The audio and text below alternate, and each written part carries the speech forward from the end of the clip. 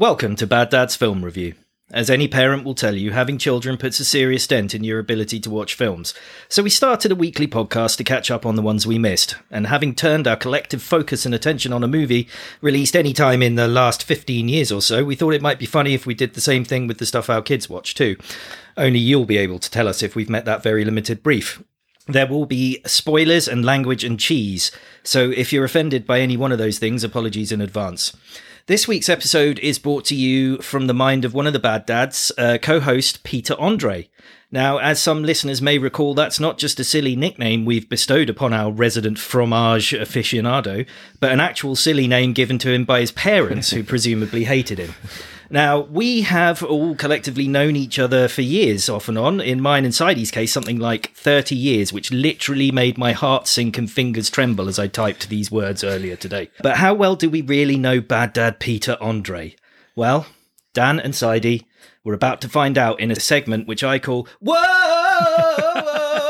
Mysterious Peter! I want to get close to you! So I have in my possession some genuine facts sourced from our cat-bothering friend himself earlier today, and I've interspersed those with some truths and possibly some not-truths about the popular 90s singer who shares Peter's identity.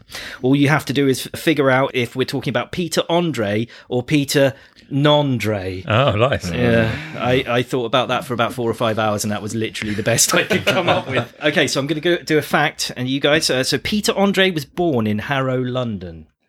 Is that Peter Andre or the other one, Peter Nondre? It's the other one. I think it's the real Peter Andre. Well, who are you saying is the real Peter Andre? The good one. This one here in the room. No, you're saying Peter Nondre. That is, I'm afraid, you're both right. That's Peter Nondre. Peter Andre has 4 children.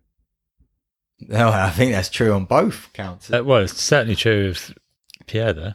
Mm-hmm. What's your final answer? True.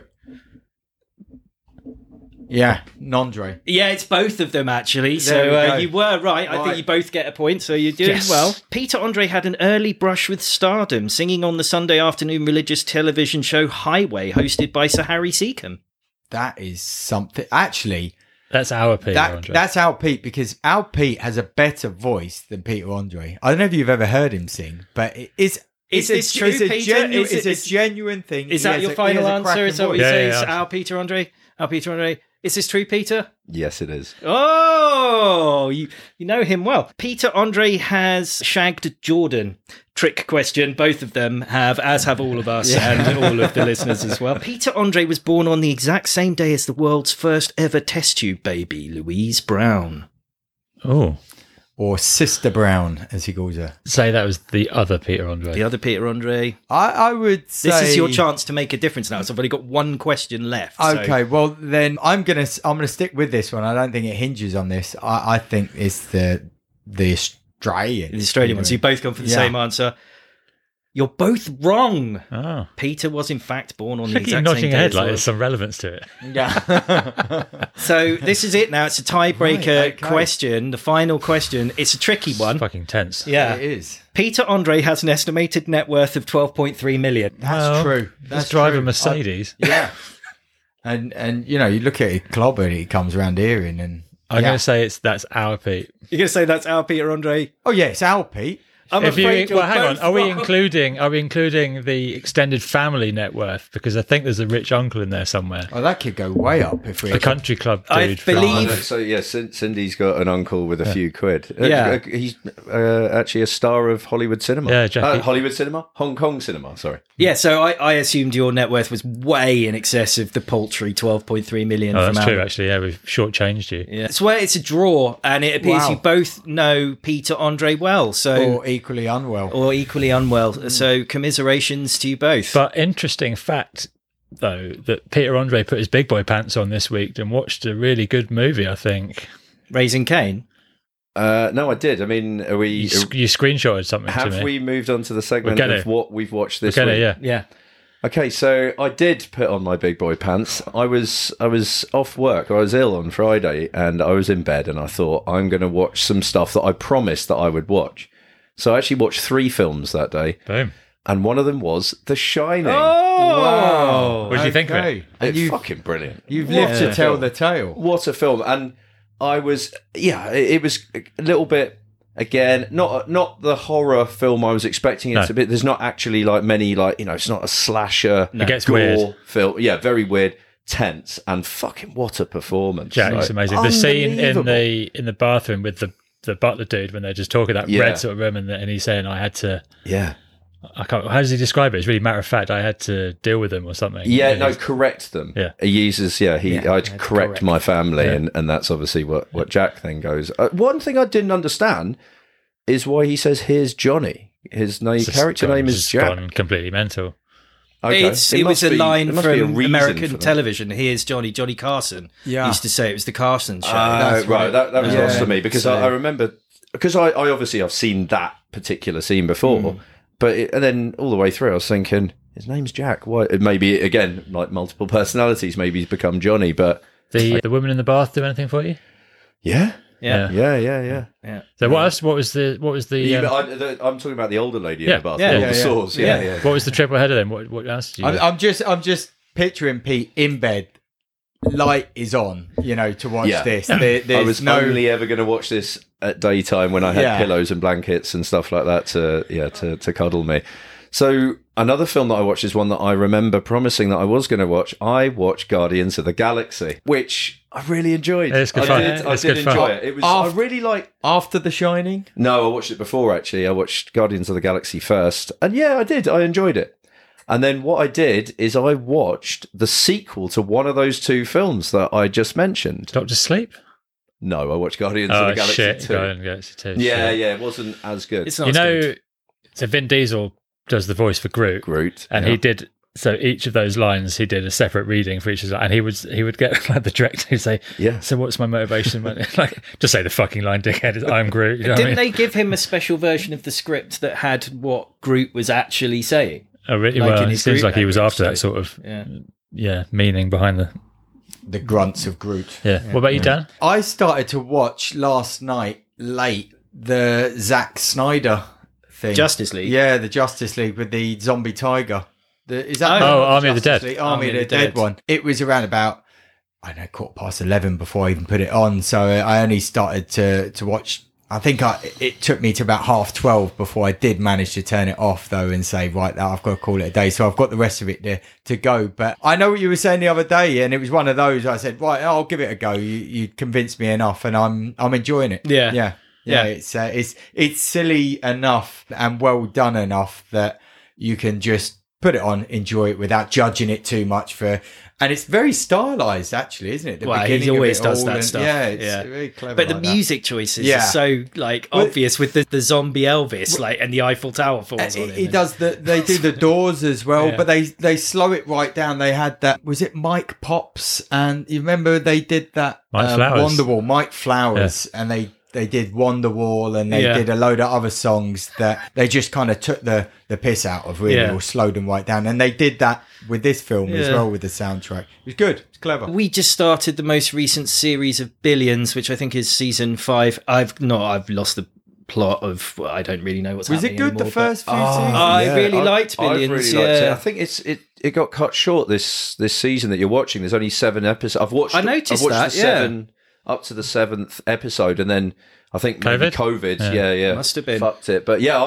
The previous seasons 2 and 3 were really good. Yeah, like the and, sort of like the psychological kind of warfare that they're waging on each other in it. Well, and I it just keeps like- changing tact. It's really good. Paul Giamatti's Yeah. like this huge alpha male but trapped in a tiny beta male's body, Yeah. because he's like 2 foot tall and he's just nothing to him, but he's a killer. Yeah. He's cold, and he's He's brutal, but ruthless he loves logic. he loves getting dominated. Games, and there's a weird sex thing to it as well. So yeah, that's good. But I quite fancy Condola Rashad is the lady's name. She's She's the psychologist. no, I do like her as well. She is she used to work for him, and then she was with the other guy. Are we talking about Taylor Mason? She's black. No, not Taylor Mason. Oh, Taylor Mason's girlfriend with the afro. No, but I like her too. Oh, I know who you Oh mean. my Sorry, God, I this is do. so drawn out. Yeah. I do know who you mean now. Yeah, she's tasty. Yeah, Yeah. Paul Giamatti's kind of like protege, but then ends up. That she's Yeah. Yeah. The other thing that I squeezed in this week, I forgot to mention, was the second part of Lupin, Omar Sy on Netflix, which I recommend. A good 2-part, and there will be a 3rd part coming out. So it's their something to biggest look forward to. hit, I think, so far. Really? Is it? Yeah. He's a great star. Although he's put on some timber for this second bit. There's one part where he's running after someone and you think, okay, he's not actually going to catch him though, is he? I found myself with a bit of free time on Saturday, so I put out a request on the Twitterverse and I had a lot of recommendations, but someone said as it was Pride Month, they recommended, it's called the Broken Hearts Club. So I watched it. It's really, really gay, but all the cast are straight, which is kind of a bit like, well, apart from Billy Porter, is it, who's massively gay. But it's really kind of, I don't know, like a straight person's version of what... But this guy seemed to be a big fan of it. What's the point of having a thing about I don't know. Gay people and gay culture. But it was all right. It was okay. But then they had like these sort of. I sort of went back with my thoughts on it, and I said a little bit cliche, few moments that I didn't really vibe with. And this guy was like, "Yeah, but it was still kind of good fun." But it had like gay people being bad at sport and them all being shit. And I was like, "That's a bit condescending, isn't it?" And stuff. So it was all right. I wouldn't go out of your way to watch it though. I also stumbled across a documentary called Finding Vivian Maier. It's the sequel to Finding Nemo. Yeah. No, this is the photographer. The photographer lady. Yeah. Really interesting. Yeah, I started to watch that. It's actually. Cool. Yeah. So this chap buys a box of negatives. He's just looking for some stock photos for a book he's doing. Gets in this web of this woman who's just got hundreds of thousands of photos, never been published or displayed anywhere or anything like that. But they're amazing photos, and he thinks they're good, and he sends them to a few people, and they're like, "These are fucking great photographs."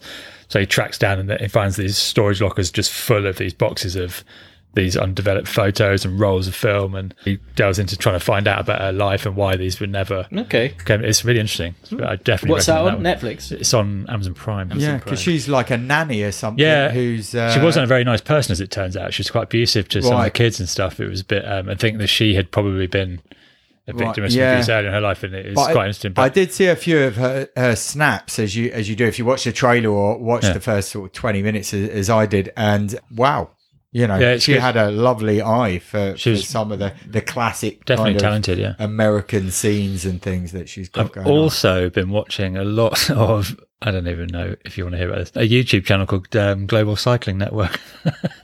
Because a lot of people like cycling. I am undertaking a charity cycle challenge at some point when COVID allows for London to Paris. So I'm learning things, about technique and what to do to your bike and blah, blah, blah, blah. And so I've got kind of hooked on that, and I watched about 3 hours of it on Sunday. So that was quite good, but very niche. Yeah. Riggs, are you joining Sidey on this challenge? Because you've been clocking up the miles on the bike. Yeah, but the bike's a stationary bike, my bike. Yeah, but he's putting in the hours. Yeah.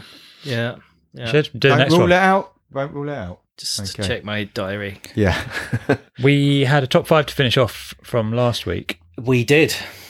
Anyone remember what the topic was? Balls. That's right. I've actually found one.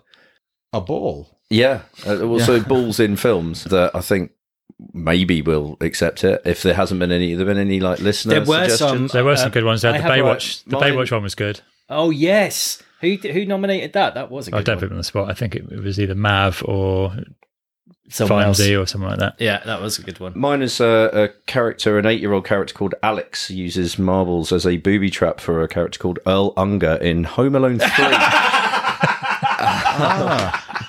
Who would have thought it? Who would have well, and Home Alone 3 goes in.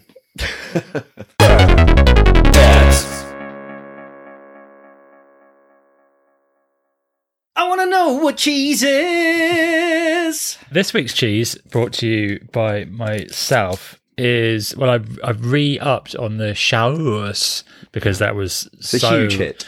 So good last time, which is a kind of, it looks like a goat's cheese, but it's not. It's a soft, creamy cow's milk cheese. And then I picked up a Keen's Mature Cheddar, which is 5 on the cheeseometer. So that's quite mature. Yeah, pungent. That's 2. They're quite sizable cheese. I thought that would be enough for us tonight. Yeah, they're wedges, aren't they? Yeah, so that's chunk of cheese. We've got a variety of chutneys to enjoy with them, which leads very well into this week's top 5, which is war films. Well, so obviously you couldn't quite decide. Well, no, I could, I did decide, and so I went specifically with Vietnam War films. Eventually. Yeah. Well, no, It was some I was trying to get a sort of like some input and steer from you guys, and you were dicks. So, so in the end, I've done Vietnam. I've only done Vietnam. I've only done Vietnam. Yes. There are fucking loads of Vietnam. There War are films. loads. Yeah, I've also included Vietnam flashback scenes okay. or movies that are the result of Vietnam. Yeah, okay. So I've allowed that into my that's for sure. into my offerings as well. Do you know how many Vietnam films there were? A lot.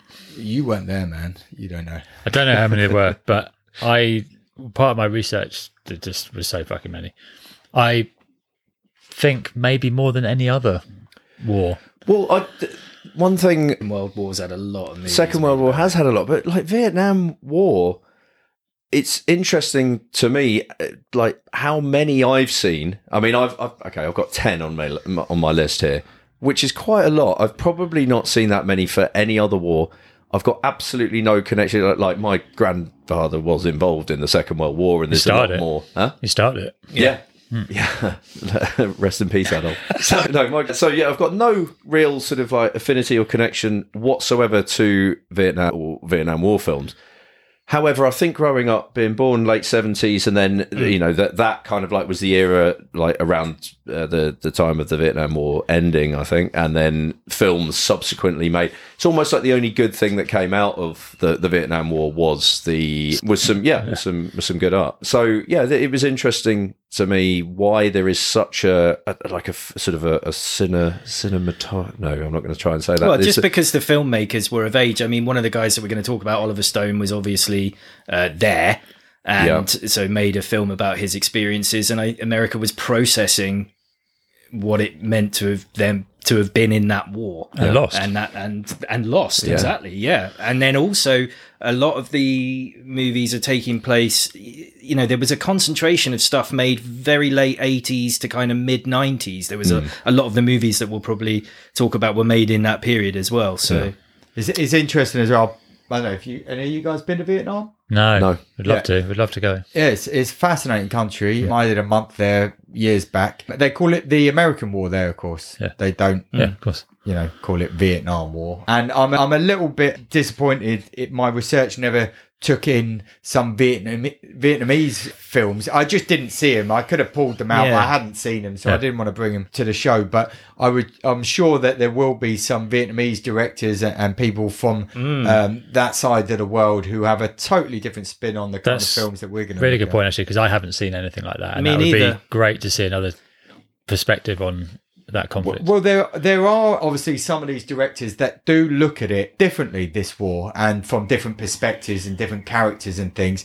And if we're going to kick off with one, then Casualties of War would be one that you potentially see from a different side of things. This is the Michael J. Fox one, where he is the lone soldier, really, as a voice against the brutality of the Americans in his own troop, who find this Vietnamese girl, kidnap her, rape her. I pretty much think they end up killing her. And they do. It's an horrific show. And then it's the aftermath of all that, which, again, it's a view from many of the other films that I've got on my list that you wouldn't see. It's got your mate Sean Penn in it. Have you seen this one? It's no, Brian De Palma one. The central part of the movie that's all about the stuff that Dan's talking about, where this group of they brutally dehumanize this woman and rape her, and there's a couple of guys who don't want to do it, and then one of them gets turned around because of the group dynamic, basically, and it's all about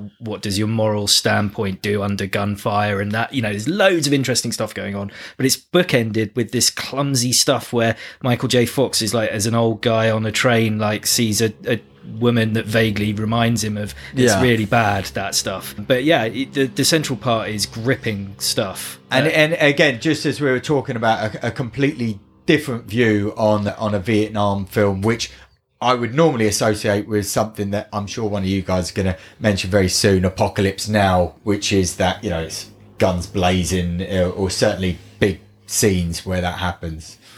Yeah.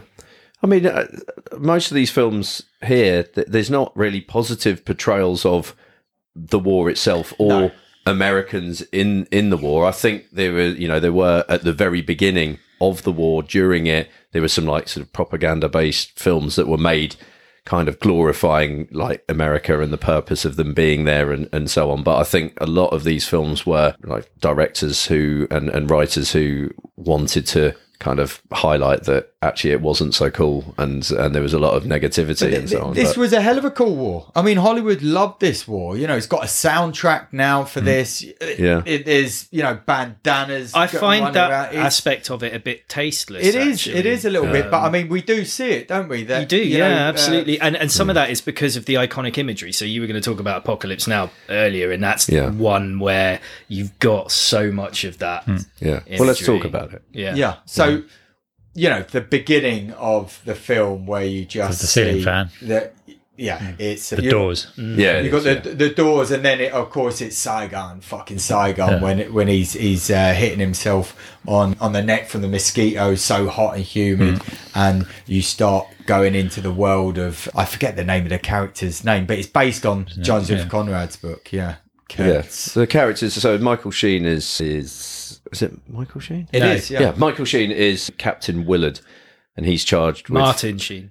Martin Sheen. Yeah. Michael Sheen's the Tony Blair guy who does Stick Together Forever. Or whatever it is. Martin Sheen, of course. I he's love Captain doing Wall Willard. Street. He's charged with finding and killing a Well, Kurtz has gone rogue. Captain Kurtz, who's Marlon Brando. He's gone rogue, and he's not. There's so taking many any... legendary stories about how this film was made, as well as the film itself being absolutely fucking amazing as well. Yeah. Well, I've got it on my list is the documentary of the making of this film, which is Hearts of Darkness, the filmmaker's Apocalypse, which was Coppola's wife was filming behind the scenes and also doing sort of secret recordings of. Wow, not necessarily secret, but she was just recording the stuff that was going on, and it was just complete carnage. I mean, Sheen had a heart attack, didn't he? Yeah. It was all sorts of other stuff. I think lots of drug use and just the he heat got was impossible to film. absolutely the scene where he cuts himself in the hotel room. He was fucking paralytic, and they just let the camera roll, and all sorts of crazy stuff. Mean, And then Oliver on top Stone, of it, you know, I think this is peak Oliver Stone in and around this. This is Coppola. No, this is Coppola. Apocalypse Now. Apocalypse Now. Sorry, I take it back. It's not peak Oliver Stone. It's peak Coppola. You've got this like crazy character study of Kurtz, and then all these incredible scenes. Obviously, the Ride of the Valkyries, and getting the guy to surf on the beach it's just mental, really. The Napalm in the Morning. Brando was super paranoid about his weight at this point, wasn't he? That's because he was a big fat shit when he turned up. But he didn't give a fuck. But he didn't give a fuck later on in life. But at this point, he did. Yeah. He did. He didn't want to be on the screen too much. That's why he sort of. He also didn't want to say any of the words that were in the script, so he just said his own shit, and they just put him in the dark and stuff, and it worked, and it was amazing. It did, Trusting watched it, Brando, you know about that film. He knows what he's doing. Have you seen the Redux version? Just we can finish it off, but it's got an extra 40 minutes, mostly of them sitting around a big table talking. Not so keen on that. Tropic Thunder, though, is a film where they are making a Vietnam War movie, and there's some funny moments in it, and blah blah blah. We were talking before we started recording about the Woke Brigade. I think they would have a field day with this nowadays, because it has the sort of Robert the film Downey within Jr. Well, before we even get that, it has the film within a film of is it Jack? I can't remember the boy with learning to Simple Jack. That sort of thing, and then Am you I have, allowed? Because I am laughing because we used to call somebody at work Simple Jack, as parodying well. like Forrest Gump, particularly, and Hollywood's like saccharine treatment of that sort of thing. But then you also obviously have Robert Downey Jr. with blackface. Yeah, I don't think they would make that. But this isn't that long ago, though. They're addressing No, it's not. in the film. They're parodying it because it's like he's so method that he has like skin pigmentation like operation to become black for the film. He's like in Australia. He's like Kurt Lazarus. Kurt Lazarus, and he's so method that but they address it because like the black guy in the film is constantly peppering him for like how he talks and what he's doing, and so like just I think they address that in the film as opposed to just doing it. It's not just left it out there. They're not doing it ignorantly. I think they know exactly what they're doing. And also Tom Cruise is just fucking wonderful in this. Amazing. Really Amazing. Yeah, good one. Yeah. So an actual Oliver Stone film is one of them, because he definitely did a few, but the one that I've seen is 1986 Platoon. So the other Sheen, or another Sheen, Charlie this time, who's he's young, he's been drafted, he arrives. He's playing Oliver Stone, basically, isn't he? I mean, I think it's is it semi-autobiographical? So he arrives in Vietnam, and when he arrives, he's in a platoon that's divided massively because of the two. Like, neither of them are actually like I don't know what you call the leader of the platoon, like, but anyway, neither of them are the chief leader. Guy, platoon leaders, yeah. But they're played respectively by Willem Dafoe and Tom Berenger. And Willem Dafoe's kind of like, he's quite cool. He likes to, sit around and have a beer and a laugh and a few joints with his comrades when there's some downtime.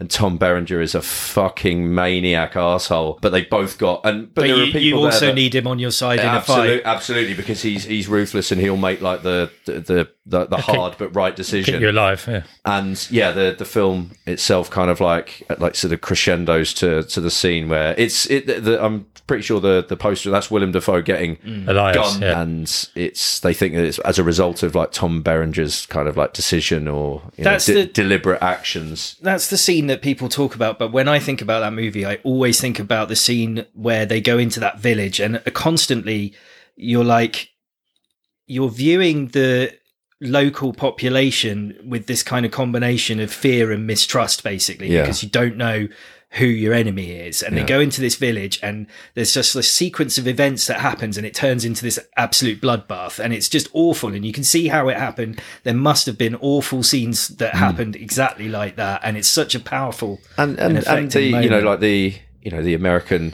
army guys themselves would have been very conflicted. Some would have like showed a lot of like empathy and support to local people who were just caught up in this conflict. And others would have just been like ruthless assholes that would have been like, they look different to us, they're all the enemy, let's slaughter them and treat them like fucking animals. It's not quite as simple as that either, is it? It's also, I went on tour with this guy, he was my buddy, and I saw him killed, and that happened to buddy after buddy after buddy. Yeah. And, you've trained me to go to this place, and a lot of the movies deal with this aspect of it as well. You've trained me to be a killer, and it's changed me psychologically. You can't expect me to not be a complete lunatic if that's what you've asked me to be. No, there's no switch, is there? I mean, this is it. It's terrible. One of the other films that I guess is particularly harrowing is The Killing Fields, and I know this settles probably on the border actually of Cambodia and Vietnam, but the Killing Fields was the Khmer Rouge, the government that was in place after the Americans had left Vietnam. Is it Pol Pot and all those? They rose up out of the aftermath. Well, they were there, but they took control in the aftermath. That's right. I went there. I remember seeing this film first in Phnom Penh, and then the next day going to the Killing Fields for real, and it's just like absolutely mind blowing. I mean, the tragedy, the trauma, the absolute horrific something like nature of a quarter genocide. Of the population were like. So, what was it? Any intellectuals or anything like that? Yeah, just executed. It was anyone who wore glasses. It had to be. Yeah, it was year zero. Everybody, if you weren't like a farmer with no education who suddenly became top of the tree, then you were liable to be killed, and So when you say you went there, you went to where the Killing Fields were. So you go to the Killing Fields. They've changed it a little bit now. And can you get an ice cream there? 2 or 3 times. At the time, yes, you could do all that, and you'd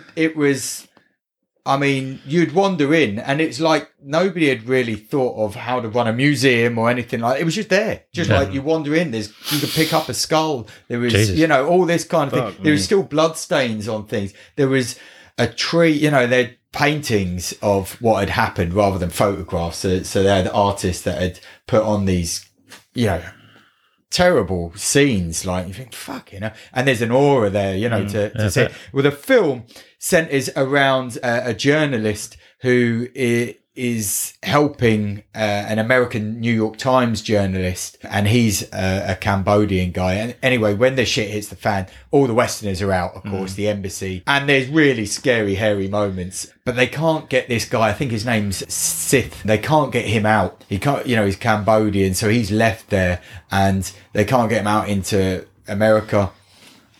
it's an incredible true story of how he does manage to get through to eventually Thailand and escape. But wonderful. That's The Killing Fields. The Killing Does he get his Fields. revenge at any point? The Revenge of the Sith. No. I've probably got his name wrong. Anybody seen Hamburger Hill? I haven't. It's not an all-star cast. It's got Don Cheadle in it as an early appearance from him, and it's kind of often unfavourably compared to Platoon. It stands apart, I think, Hamburger Hill from other Vietnam War movies because it's not got the opera, say, of Apocalypse Now, and it's not got the symbolic internal conflicts of something like Platoon or like the black humour of something like Full Metal Jacket. Is It's this just Mel about Gibson just no. holding a hill? It's Don Cheadle and Dylan McDermott. He kind of looks like a squashed Ross from Friends. It's not got those things. It's really just about the sort of bravery of the men, basically, who were sent on these operations for fairly nebulous strategic reasons. And this particular Hill 937, nicknamed Hamburger Hill because enemy gunfire was so intense it turned attacking soldiers into hamburger meat. And it's set over 11 days as they try to take this hill, and they have no idea why, and they suffer unbelievable casualties. It's an entrenched ridge with a bunker system and a gun, and they're going up, and it's just as awful as you might imagine, and the combat scenes are just unbelievably intense. It's sort of this bleak film about the bravery of soldiers in like utterly pointless circumstances. So kind of that, like, obviously a really strong anti-war message because, you know, spoiler alert, they do eventually take the hill, but basically everybody's dead. The losses on both sides are so enormous that, and then 3 weeks later, America pulled out of Vietnam anyway. So, and over 600 of the local population died. Over 500 people were injured. Nearly 100 American soldiers were killed. It was just an absolutely tragic battle, a true battle, and a very good film. This one was released 34 years ago yesterday, which if you're listening to this on Friday is not true. So it's Full Metal Jacket, which it really is a film of two halves. Yeah. The first, I think it sort of shows what you said before, Riggs, about how these people are trained to become killers, and it shows how you dehumanize these people and strip everything away till they're just grunts with a gun, you know, effectively. That's all you are. And we used to watch it and laugh because you do get the sort of the funny comments from the drill sergeant about how the insults that he dishes out just relentlessly are quite funny when you're watching it, especially when we're younger.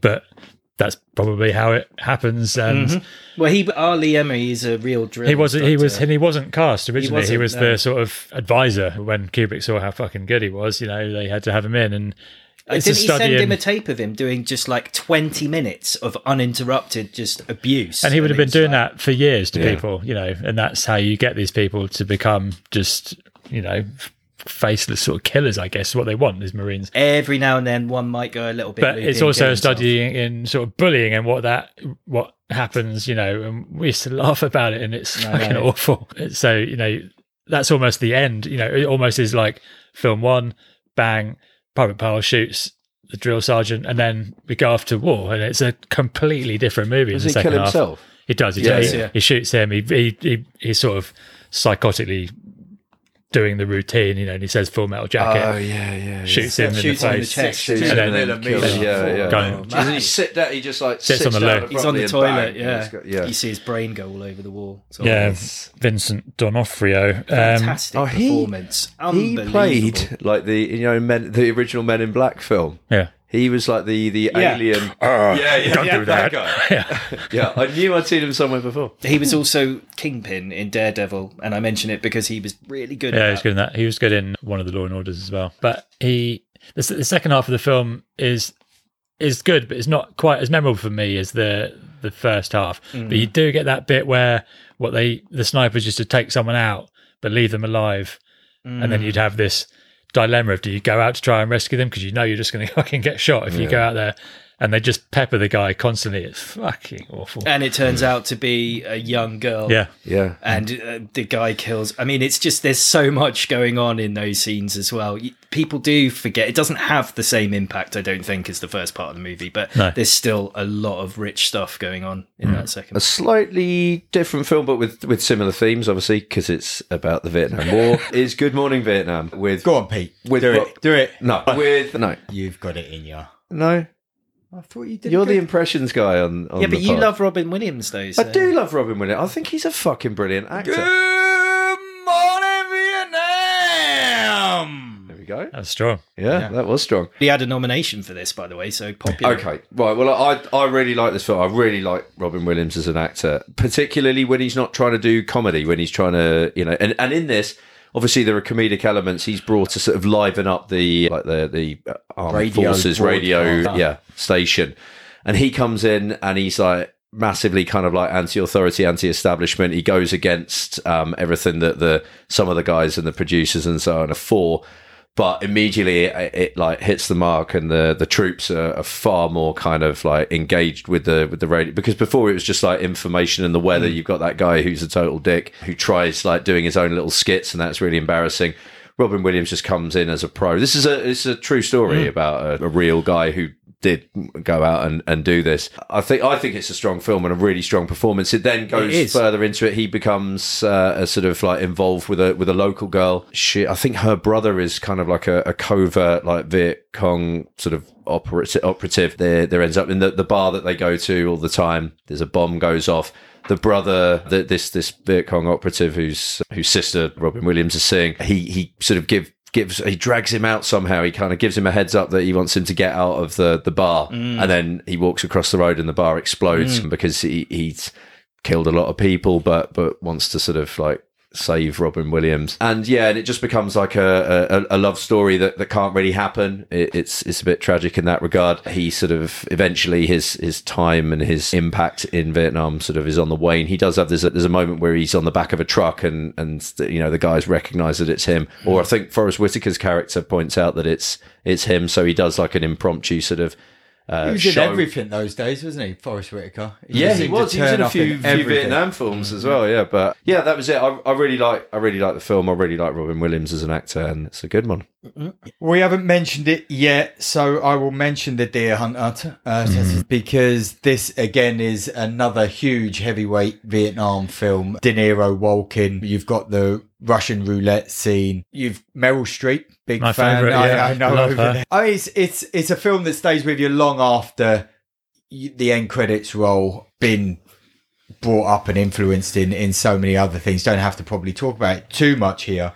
But, I mean, was it a film that you enjoyed seeing? I've seen it a couple of times. I love the soundtrack, of course. Everybody at a wedding loves to sing I Love You. I love you. But, singing it around. That's the big moment before they go off. This is one of the ones that deals with the return from Vietnam as well, which we haven't had too many of those yet. A few on my list. So it's that sort of, you've sent these people off to kill. The feeling at home was that people didn't want to be involved with the Vietnam War. So when these people came back, they weren't, treated with that much people weren't that happy to have these people back around, and it wasn't easy for people to integrate back into normal everyday life. That's right. And I mean, Rambo has got to be the next one, the big example of that, and that was really about what happens when you abandon people who've been through things. He's just a drifter, isn't he? He's just trying to find his mate, just trying to find his buddy. Brian Dennehy's an asshole, and before you know it, he's having Nam flashbacks, and then he's in the middle of the wood with a knife in his teeth, like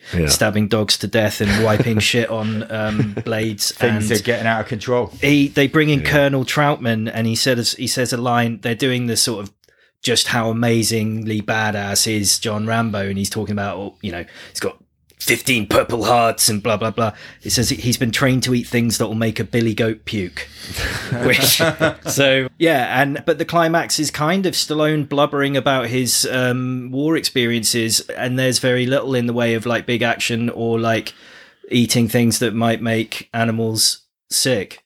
If you hadn't seen this one and you'd seen some of the later ones, and then you went back to this, you'd be thinking, what the hell? It's bizarre, isn't it? It doesn't really kill anyone, does it? The Rambo franchise is this bizarre political, like, thing, isn't it? Because the second and third one, they turned it into this sort of Reagan era superpower version of it, where he's a one-man army. So I've only seen this one. I've not seen any of the other ones. And this one, he makes some booby traps in the woods. And there's some pretty violent. There is a couple of deaths. It's the spiky stuff that. Yeah, but the only people and... that die as a result of Rambo's stuff is an accident. There's an accident with a helicopter, but he doesn't actually kill anyone. He makes a booby trap, and it's got some. He's spikes, got shit on the spikes. Yeah, and it spins around and kebabs some guy. He's not. He wouldn't have danced again. Yeah, I'm pretty sure he would have counted as a kill. But yeah, I thought this was a really fucking good film, and I've never been inclined to go and watch any of the others because of the sort of like it's almost like a parody of itself. It's almost like I feel like like the Hot Shots films. It's like the UHF bit. Yeah. Right, that's what they become like. Yeah, that's it. So, do I need to watch the other Rambos? Well, there's a lot of them. Killed. There's a lot of them now. I've seen the most recent one. I think it's the most recent one where he works on a ranch and he has to go to Mexico to get. I nearly started watching that instead of this Zack Snyder thing, and then he brings them back to this like underground tunnel thing that he's made. I kind of I think somebody told me like the first one's like a standalone brilliant film, and then the rest are just silly versions. 2 and 3 I quite like. It's also the most confusingly numbered franchise of all time because the fourth movie is called Rambo. Yeah. The first movie is First Blood, Rambo 2, Rambo Part 3, then it's Rambo. The second one is First Blood Part 2. Yeah. So there's a lot going on there number-wise. Number one. Another study in people returning from Vietnam is Blind Fury, which is Rutger Hauer is... Wow, yeah. He is blinded by a mortar explosion, and while serving in Vietnam, he's rescued by local villagers and becomes a master, with a samurai sword. It's fucking great. It's a good movie. It's really good. I know you've talked about it before. Every time you mention it, I think it sounds amazing. This was a really nice surprise.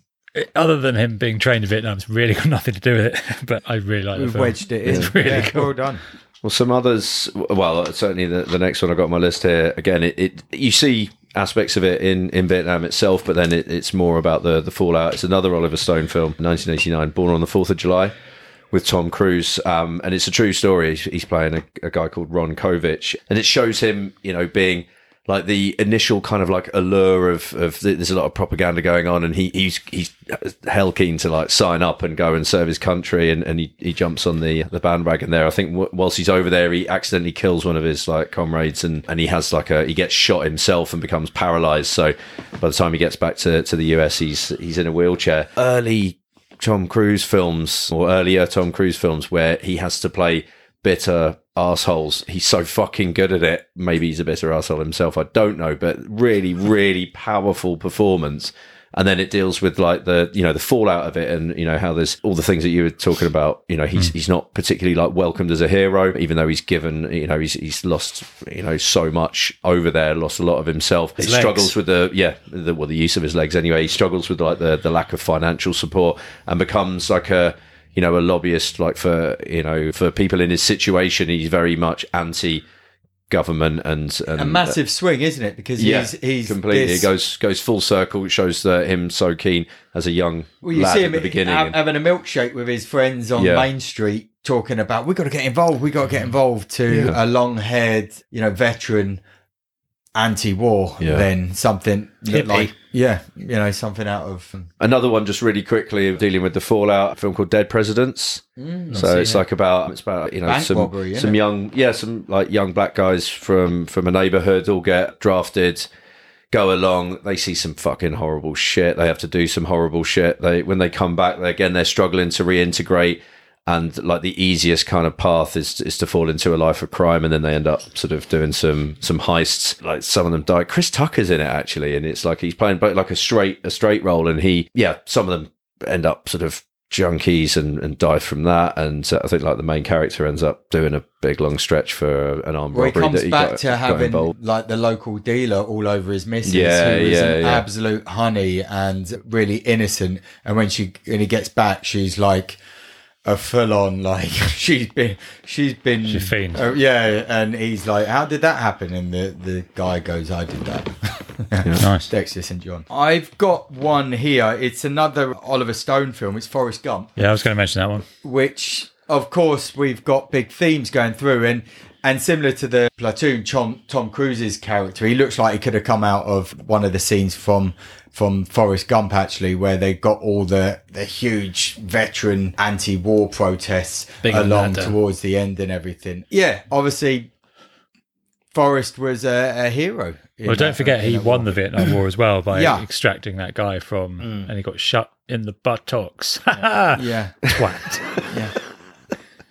What was it? It was Captain Dan or someone like that, wasn't it? Yeah. Have we got time for a few Let's just rattle through references? very quickly. Meet the Feebles, which is the Peter Jackson one, has a Nam flashback sequence. It's got an American frog who came back from Vietnam addicted to every barbiturate known to man. And there's various silly homages to all of the films that we've talked about tonight. Universal Soldier, they are killed at the beginning in the Vietnam War and then their bodies are cryogenically frozen. Watchmen. Oh, yeah, I was going to do that one. The enormous, Dr. obviously Manhattan. the enormous giant penis of Dr. Manhattan, but Dr. Manhattan himself is a huge guy, winning the Vietnam War single-handedly and letting Richard Nixon run for office for forever.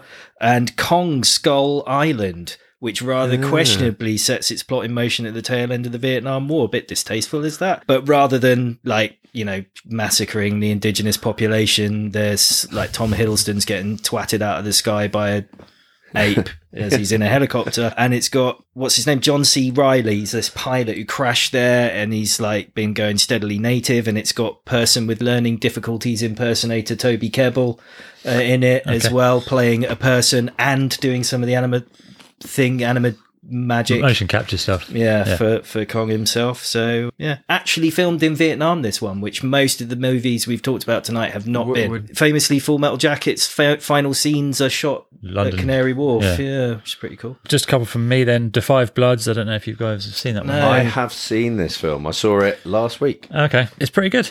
I fucking really liked it. It's got comedy elements to it as well. It's a different take on a Vietnam. Hasn't it got Chadwick Boseman? It has got Chadwick, he's Doesn't that add the dead one a in it. huge, massive amount of Yeah, well, he's dead in it. retro irony. I know. So we won't go into too much because I would like you guys to see it. And then there's one that I haven't seen, which is Rescue Dawn.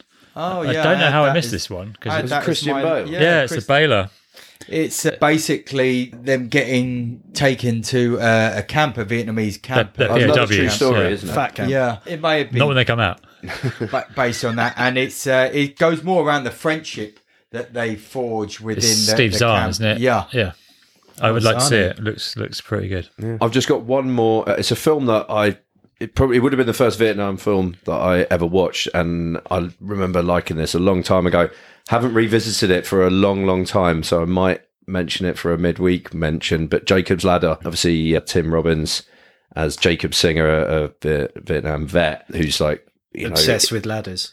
He's when he's you see him, he's in New York. It opens with him serving in Vietnam, and then it moves to New York, and there's some really sort of creepy, weird, hallucinogenic flashback type shit going on.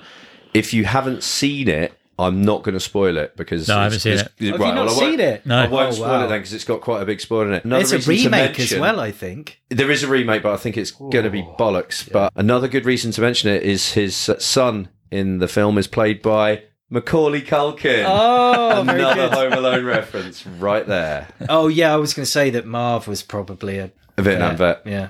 I'm pretty much done. I think we've hit them all there. Go on then, what are we going to put in? I'm going to put in Hamburger Hill because it seems that you guys haven't seen it, and maybe you will one day. It's Apocalypse Now for Oliver Stone. Yeah, no. I'm gonna back my man. I'm gonna go Good Morning Vietnam. I'm going Blind Fury. Wow. So we've not got Platoon, Full Metal Jacket, Born on the 4th of July. Wow, there's a lot in there. That is poor. Well, shame on you, bad dads. Yeah, lots to choose.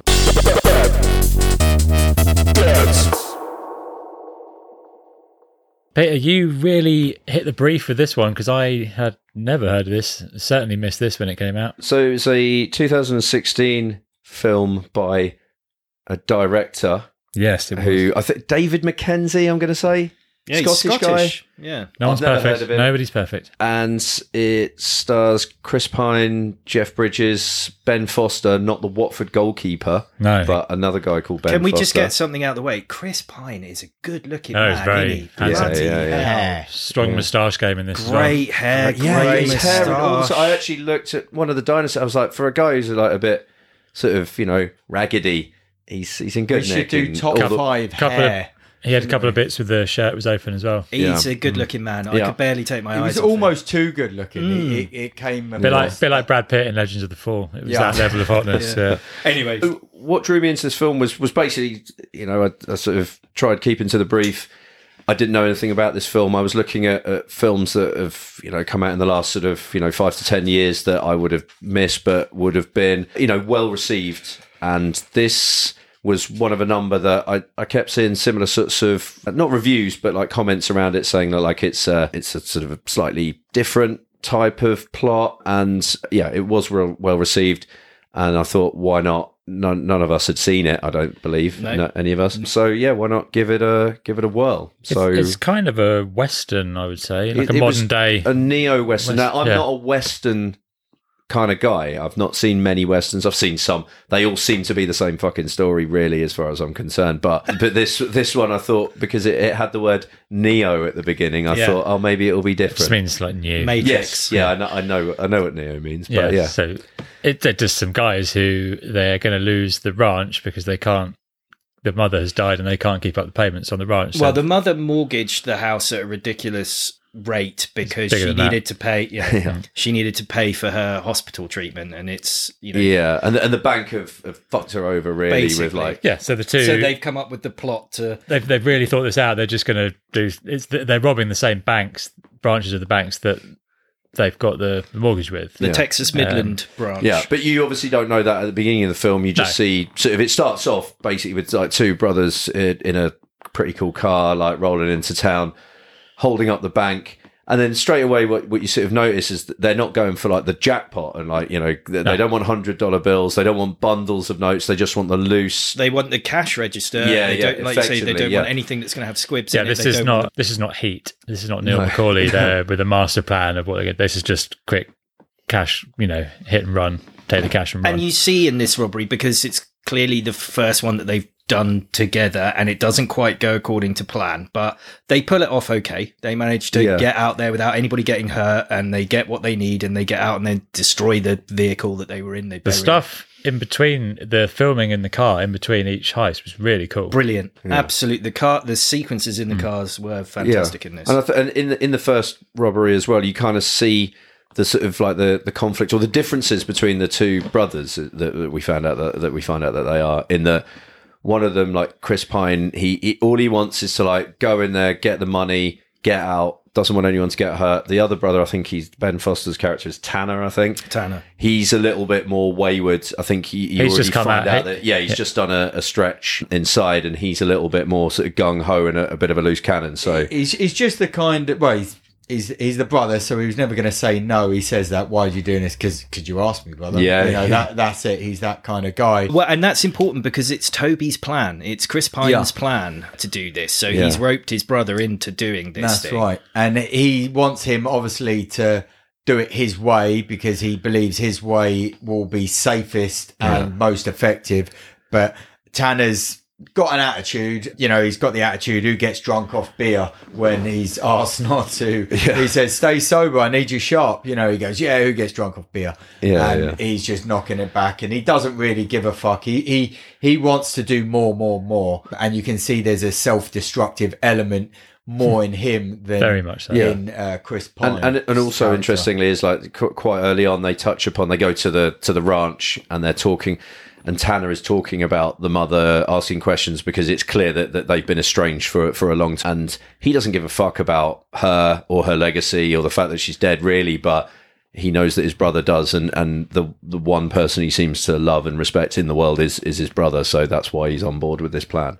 There's a second robbery, an opportunistic one, really. Their brothers are having dinner in a diner. Oh, that's the third robbery. Is it the third yeah, one? there's two. They hit two branches together, and in the second one, That's where they get the women on the floor. Yeah. It's before the opening hours. Yeah. Yes. Yeah. And then, And it's then the third we're one introduced- is the impromptu one by the older brother. And in this second robbery where he's got the girl on the floor, for no reason, he slams the bank manager in the face. Obviously hits him in the nose, breaks his nose or whatever it is, which is standard fare from a bank robber, but there was no need for it. And it just gives us further confirmation that Tanner is a little bit of a loose cannon, just the kind of guy you don't want with a gun. Yeah, he's wild.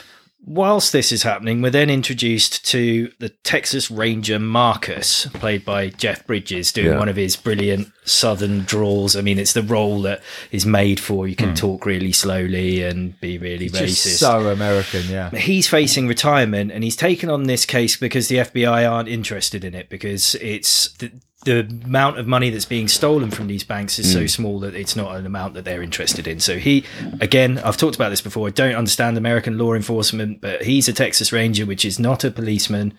It's something else, and he's not in the FBI. But anyway, he's tasked with investigating it with his half Comanche, half Mexican partner, Alberto. And he's just a massive racist twat to him the whole time. It's Bantz, though, isn't it? It's not Bantz. It's not. You don't see it. I thought it was. But the purpose of it, so parking the sort of like the audience's sort of take from it. So what Jeff Bridges' character does is he gives him a hard time, and all the time. In it, like it's it's what he thinks is banter. He's not doing it to be fucking horrible.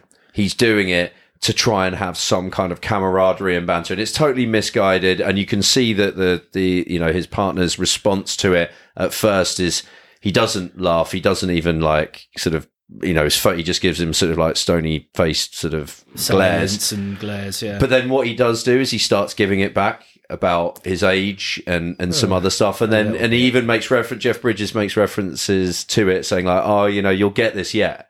And that then they actually start to become a bit closer together as a result of that. It's not. Do they? Do they really? I don't know. I think so. We'll come on to Jeff Bridges' reaction to what happens in a later scene. But it's kind of it's misguided, old school.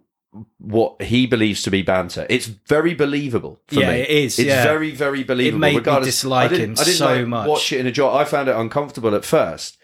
And then I kind of thought, okay, so the point of this, these guys are both senior in years. He would have been a racist dickhead for a long time. Yeah. And his partner would have been on the receiving end of racist dickheads for a long time as well. And it crosses over into elements of the, Native American culture and so on. And I think even so, I know this is jumping the gun, but this film was going to be called Comanche at one point, but it was changed. But it touches on that quite a few times about the land and how it was stolen and the ancestors and so on. But his partner's character, Alberto, isn't it? He does sort of almost get to a point where it's like, well, if I can't stop him from doing it, I'm going to start peppering him back about his age and other things, that it ends up, it kind of like breaks the frost between them to some extent.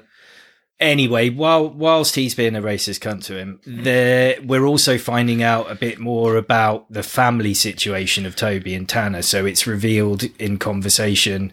Do stop me if I'm getting this at the wrong time. But the father, there's some implication basically that Tanner offed the father, isn't there? Yeah. He's like, that's why I shot him. Yeah. But you don't know if that's what he did his stretch inside for, but I assume so. Yeah. And the mother was obviously a powerful figure in their lives, but they're not referring to her very fondly. There's no love there, but Chris Pine's character is sort of obsessional about this desire to hold on to the ranch. Well, there's a very good reason for that. Yeah, absolutely. Yeah. And we find that reason out. Yeah. Black gold. Because there's gold in them there. Yeah. Not hills, because it's flat, but yeah. Around about 30 minutes in the cowboy diner, there was one moment where they were having a conversation. It was interviewing the people after that kind of robbery in the diner. The impromptu one where he just walks off and does Tanner it. just goes into the bar while Chris Pine's character's staying in. He's talking to the waitress and everything, and goes into the bank. She's keen on him. He's having a chat. His brothers goes in, starts robbing the other bank and everything. And after that, She fancied a bit of Chris Pine, didn't she? Yeah, we all do. Oh, really. she was throwing herself at him. Yeah, she really was. She was, and he left her a $200 tip, and probably thought she was in with a chance there, but then found out that money was very likely stolen when Jeff Bridges walks in there, and he starts talking to some people on a table next to them about, have you seen anything? How long you've been here and everything? And one of the guys just mentions a line that I jotted down. He says, that robbing banks in this day and age is gone. Like, that you don't see these bank kind of robberies anymore because we are in a more modern day. As you said, it's a neo kind of Western. And it is Wild West style. Two guys going into a bank with guns. Going in with a bank. It just doesn't happen anymore. But in this particular town and these towns, these banks, they were rolling back the clocks a little bit. Yeah. They've come up with an ingenious way, I thought, of rid of the banks would know about the serial numbers on the dollar bills. So they take them off to casinos, to launder trade the them money, in for poker chips. Toby goes and sits at the bar, has a few drinks, and then cashes back out like an hour or two later. Tanner goes off, manages to double their winnings on I think it's poker, is it? Yeah. So that's nice as well. So they're building up this summer money. These are all casinos given to the Native Americans as well through settlements and things that they've had as well, isn't it? Yeah. And so that was the bit where you sort of find out what they're robbing the banks for, because when he goes to the cashier and says that, she says, do you want cash or check? He has $4,000 in cash so that he can catch up with his maintenance payments with his ex for his boys, but has the rest put onto a check for the Texas Midland Bank, which at that point I was like, okay, what's going on here? And then you eventually realize it's to pay back the bank for the mortgage, or do cover all the mortgage payments and any fees and so on with the money that they've stolen from that very bank, which is even referenced by the lawyer who helps facilitate that and sets up the trust fund, or put the ranch into the trust fund for his son, by saying, you're paying the bank off with money that you've stolen with their own money. Like, what's more Texan than that? And they've got to get it done by Friday, haven't they? Yeah, because there's a deadline of a foreclosure or something that means they can seize the ranch, I presume. You've got this ticking clock now of days to go, and they reckon they've got now another 4 or 5 banks that they need to hit before they've raised the sum that they need.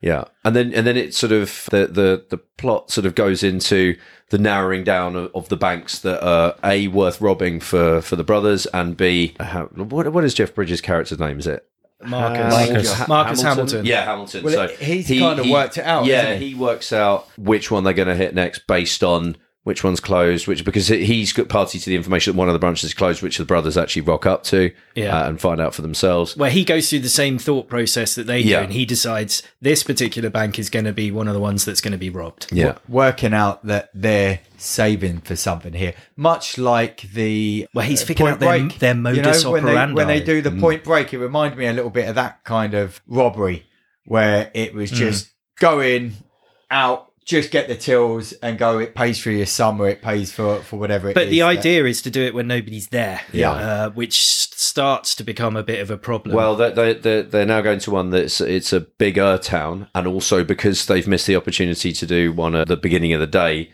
they're now coming into this town. I think it's Post, is it? Post. Is the name of the town. So they're coming into this one at a time that's going to be a bit busier. So they go into the bank to do the robbery, and obviously there's a load of people in there. And law of averages, there's going to be a have a go hero, and Texas. also one of the people who works in the bank as well. So there becomes like a gunfight. And this was really good, the way they showed the real upping of the stakes here, because all the banks they burst into before, they were totally in control. There's nobody in there other than the teller, maybe, and the manager, that's it. One time they go in comically, there's an old guy who has to put his gun on the counter and he's like, just keep that over there, old timer, and they rob it and they sort of run off and he shoots out shoots at them as they go away. So it's escalating. But this time when they go in, they're immediately on the back foot because the bank is really busy and everybody's packing, like you said. It's just a split second, isn't it, where they're like, what are we going to do? Right, we're all in. We're all in. And exactly. They go Tanner doubles down on the action, and Toby's more reticent, and he just wants to get there as soon as possible. He knows that they're in over. And Toby ends up getting caught in some crossfire. Oh, this is where Tanner executes a couple of guys. So the stakes go way up. This is way above and beyond what Well, a Toby security guard, wanting they to do, didn't yeah. know where he was. So there's a security guard in the building with a pistol who comes out. There's also somebody on the floor. It took me a while to realise what was going on. She was just texting her dad or something, or mates, to say there's a robbery going on. So outside, suddenly, like 5 trucks It's like a full of vigilante group. Yeah, people, yeah. Texans turn up. Now, I mean, America has access to guns. Is this a plausible thing? Do you think that this could happen? Yeah. I think, there's definitely certain parts of America where Because this if you was rob the bonkers. local whatever, then the rest of the people in the town are going to come and fuck you up. If they hear 2 guys are robbing a bank and they're We'll like, send 10 guys. we're going to send 10 and just... There was which easily is- 10 guys, which wasn't is there? what- And which they is all what they got do. And shotguns and 5 trucks chase them out of town until they turn around and bring out a massive kind of semi-automatic machine gun and start spraying them down with it. Did Toby, Chris Pine's character, actually kill anyone? No. He didn't. No, because he's, as they're driving away from that, he's like, now sort of saying that, like, you know, you killed those guys, like, it's, you know, that's not what this is meant to be, like, and I think Tanner says something like, well, it was us or them, so, Yeah. which it kind of it wasn't. kind of was at that point, but they I put know, I themselves think in that the first situation. guy that he executes, I think pretty it might be brutal. he just fucking shoots him straight in the head. Yeah, but he was about to draw a bead on Possibly, Toby. yeah. But yeah, Toby's been shot. He gets a through and through, they call it, where bullets come out the other side. So he's not looking good, but he's going to be okay. And now this sets up the end part of the movie where Well, they get Toby this- has they to split get up. away. Yeah. And Well, Tanner yeah. decides, I mean, I just didn't see, he's just basically creates this last stand. He's going to doesn't he? sacrifice He's just himself. Going to for his brother. sacrifice himself. This Yeah. scene was really dramatic. Yeah. He starts firing on the guys with a sniper rifle from a ridge, and then the Texas Rangers who turn up. He gets matey, doesn't he?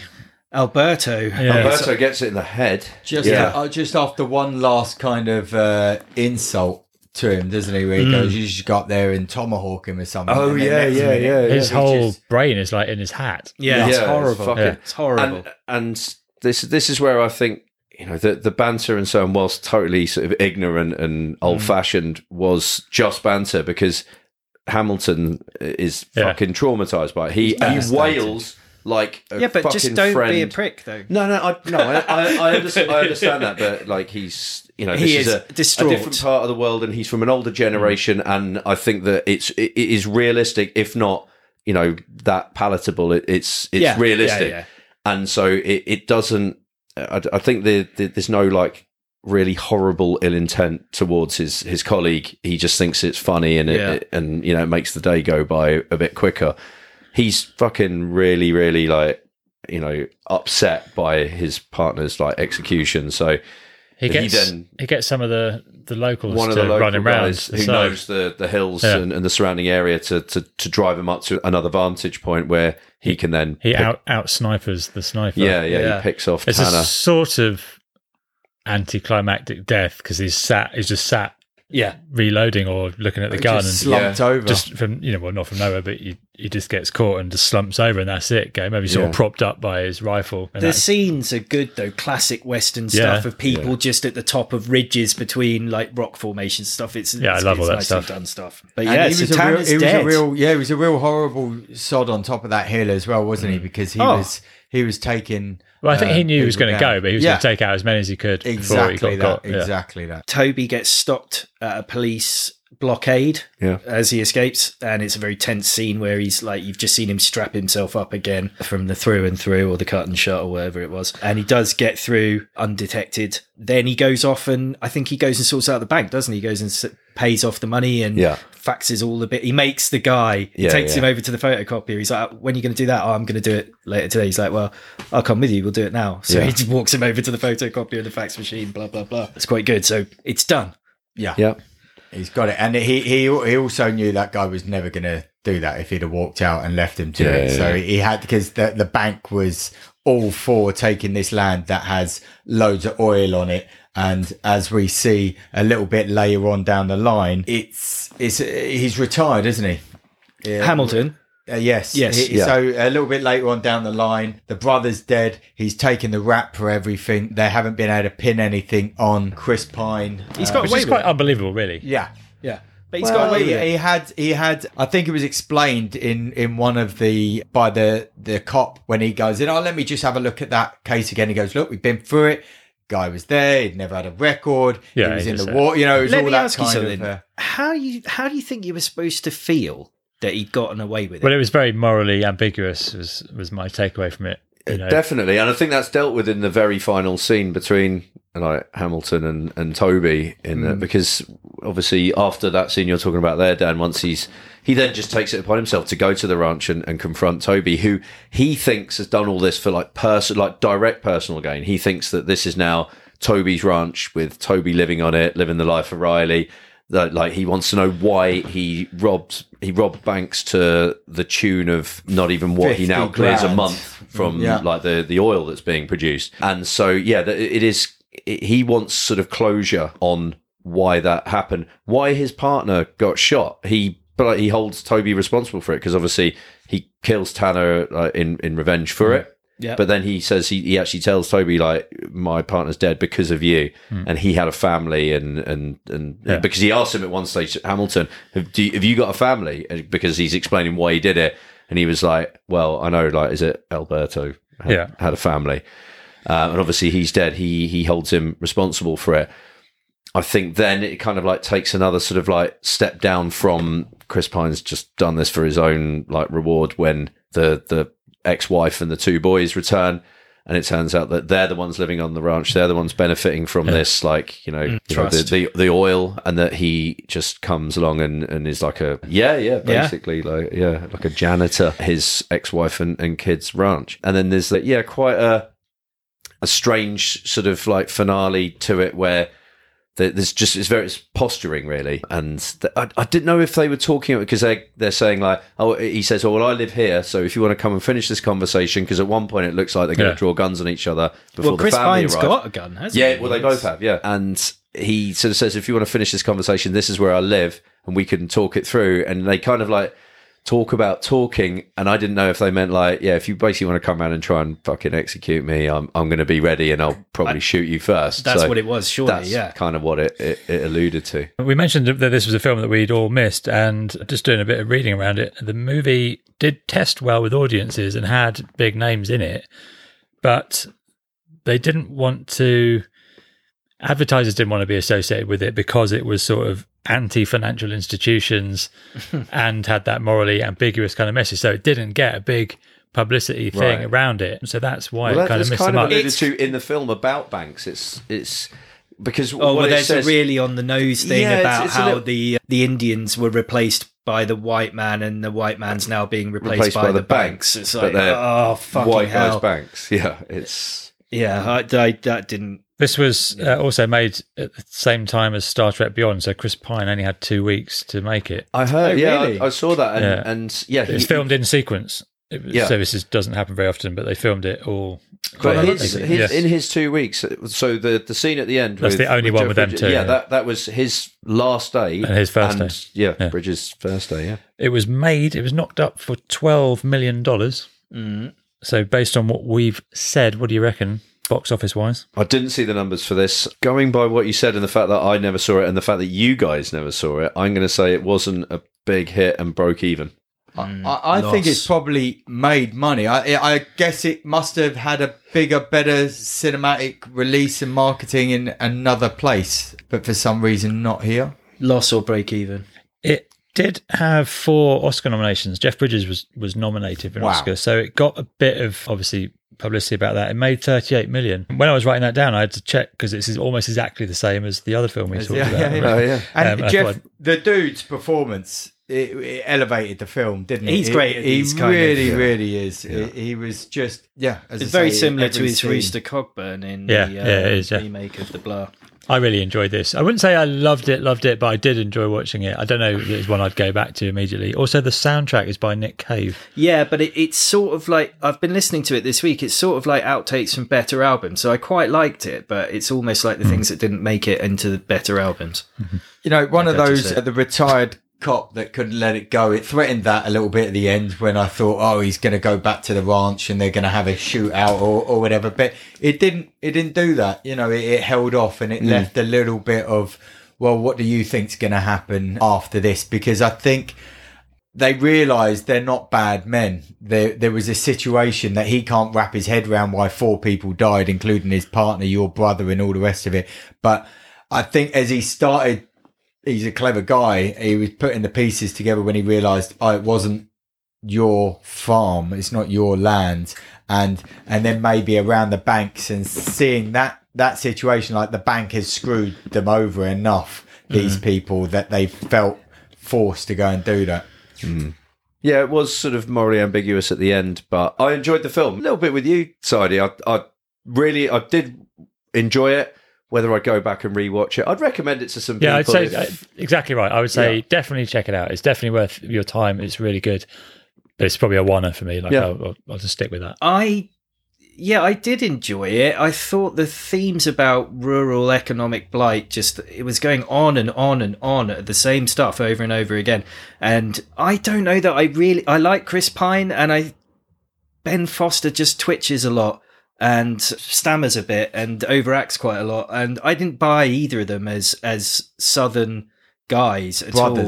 Brothers, no, nothing. Yeah, but Chris Pine's hot. He is hot, really and his hot. hotness is disturbing in this. He was too hot. And so I didn't buy either of them, and the script kind of drops in the middle, but the sequences in the bank stuff is, really good, and it was surprising, and Jeff Bridges is great. Yeah. Check it out, y'all.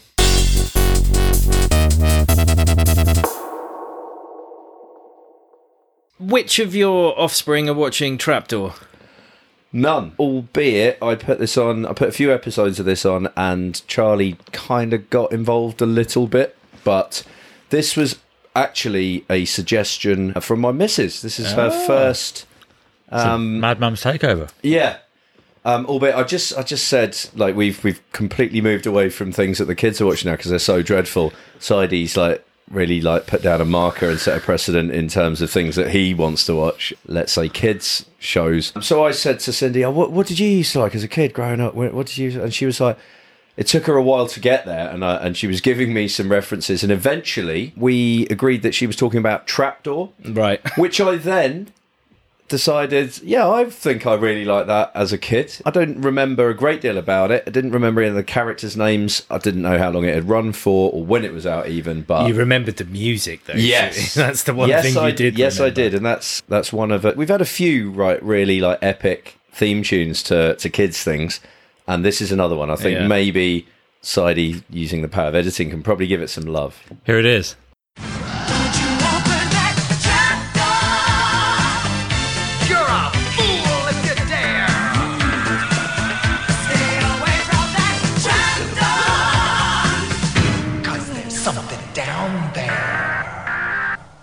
Yeah, That was really good. Whilst we're on the subject of theme tunes, so this theme tune was written by a guy called Bob Heaty, a Scottish fella. He also wrote the theme tune, or co-wrote the theme tune to Funhouse, which is another absolute banger. And also the game show Wheel of Fortune. How did the music go to Wheel of Fortune then? Anyone Can't remember, but I'm sure it was... if someone played that... Sidey's going to play it first. Now...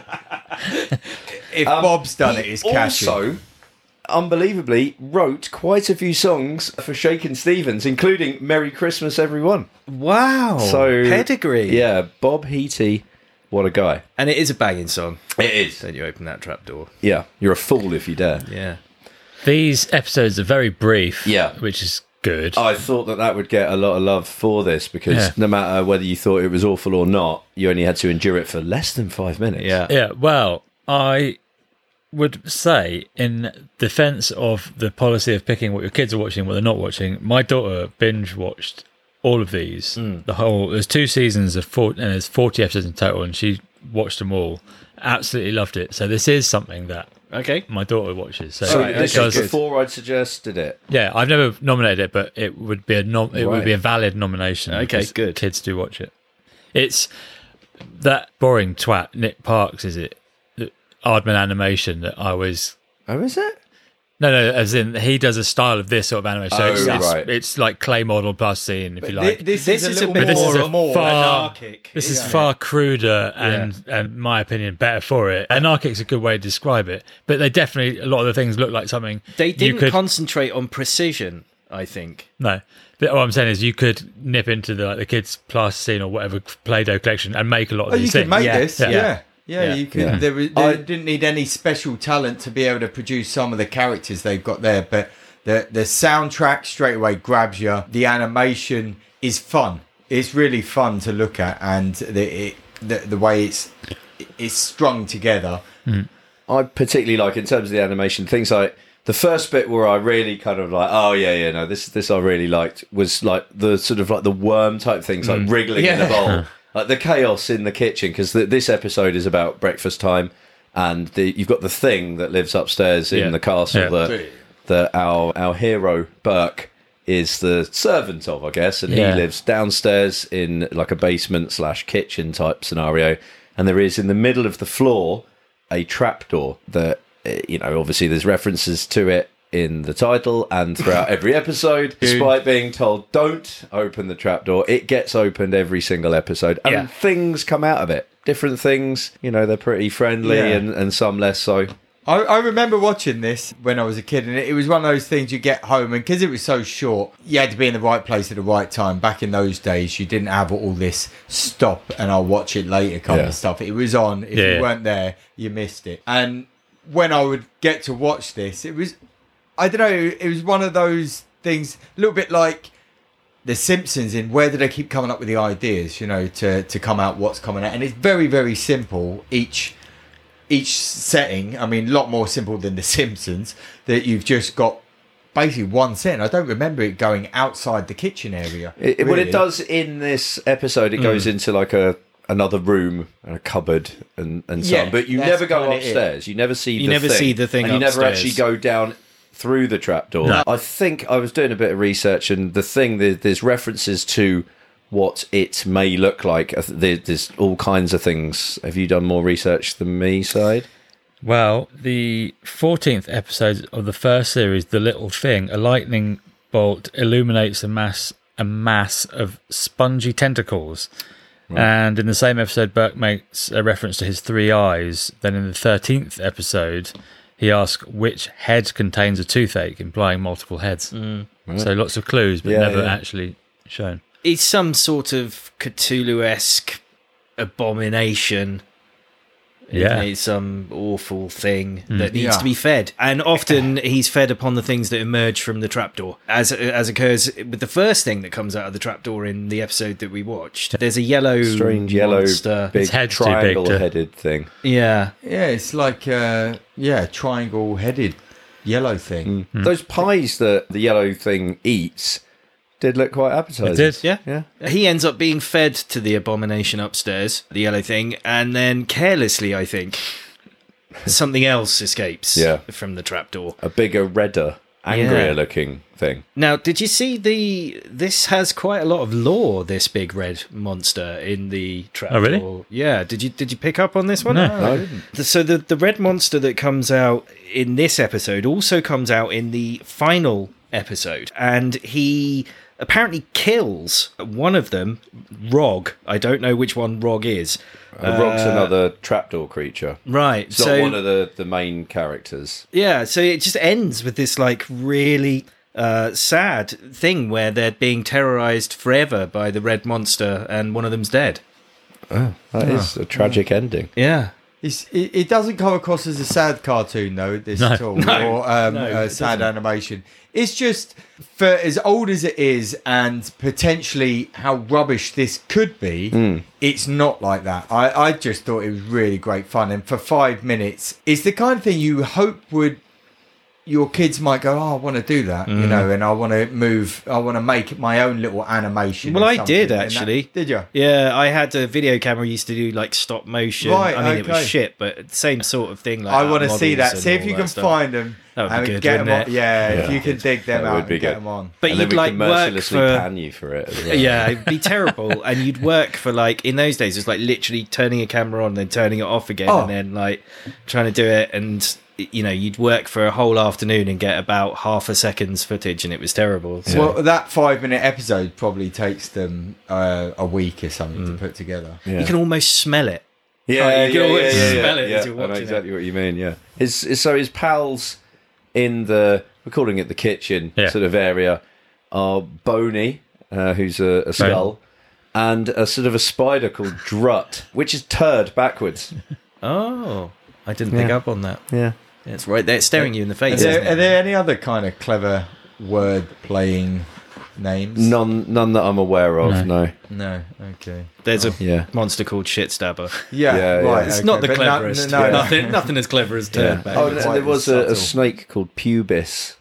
No, there wasn't. Right, no. I made that up. I liked this. It's got that crazy British feel to it. I mean, there's probably not much of a narrative through line, I wouldn't think, apart from monsters coming up. Just from the feeding the trapdoor. thing. Yeah. Well, I did. Do you know how much it cost an episode? A $5. No. It actually cost them around about £3,500 to put, and each one made over 7 million. Each What? episode. Yeah, each episode made over 7 million. Have you just made these rupees. numbers up? How? I feel like How? Talk me through. Have you got a breakdown? No, of I'm making that this 7 is million? all stuff I'm just making up right now. Okay, right. I see. yeah. I mean, you liked it. There was a 1-star review on Amazon. A said, "I never wanted this item. I pressed the button by mistake," which seems harsh, but it does show you the value. I always click on the 1-star reviews on Amazon. It's good fun. A didn't put a lot of effort into much there, No. really, did he? Even their name. Yeah, I really enjoyed this, and my daughter really enjoys this. So it doesn't have unicorns or ponies or any of that shit in it. So you can definitely watch this and enjoy Yeah, it. it has Well- Drut the spider instead. Oh, tried- Glommets Oh, Glommets was one of his. and Great Glum Fattocks. Yeah. Oh, right. And the thing is kind of got a bit of like a Cockney Yeah. yeah. sort of accent. Yeah, he's a Well, it's he's a Willie geezer. Rushton. It is Willie Rushton does all Yeah. the voices. Yeah. Yeah, Willie. I did try to get the. I did try to get. I was saying I did try and get my daughter to watch this, but timing wasn't good again. But it's the kind of thing I'll try again, especially after hearing Sidey's daughter liked it so much. Yeah, she loved it. Then did love it. I'll give it a crack.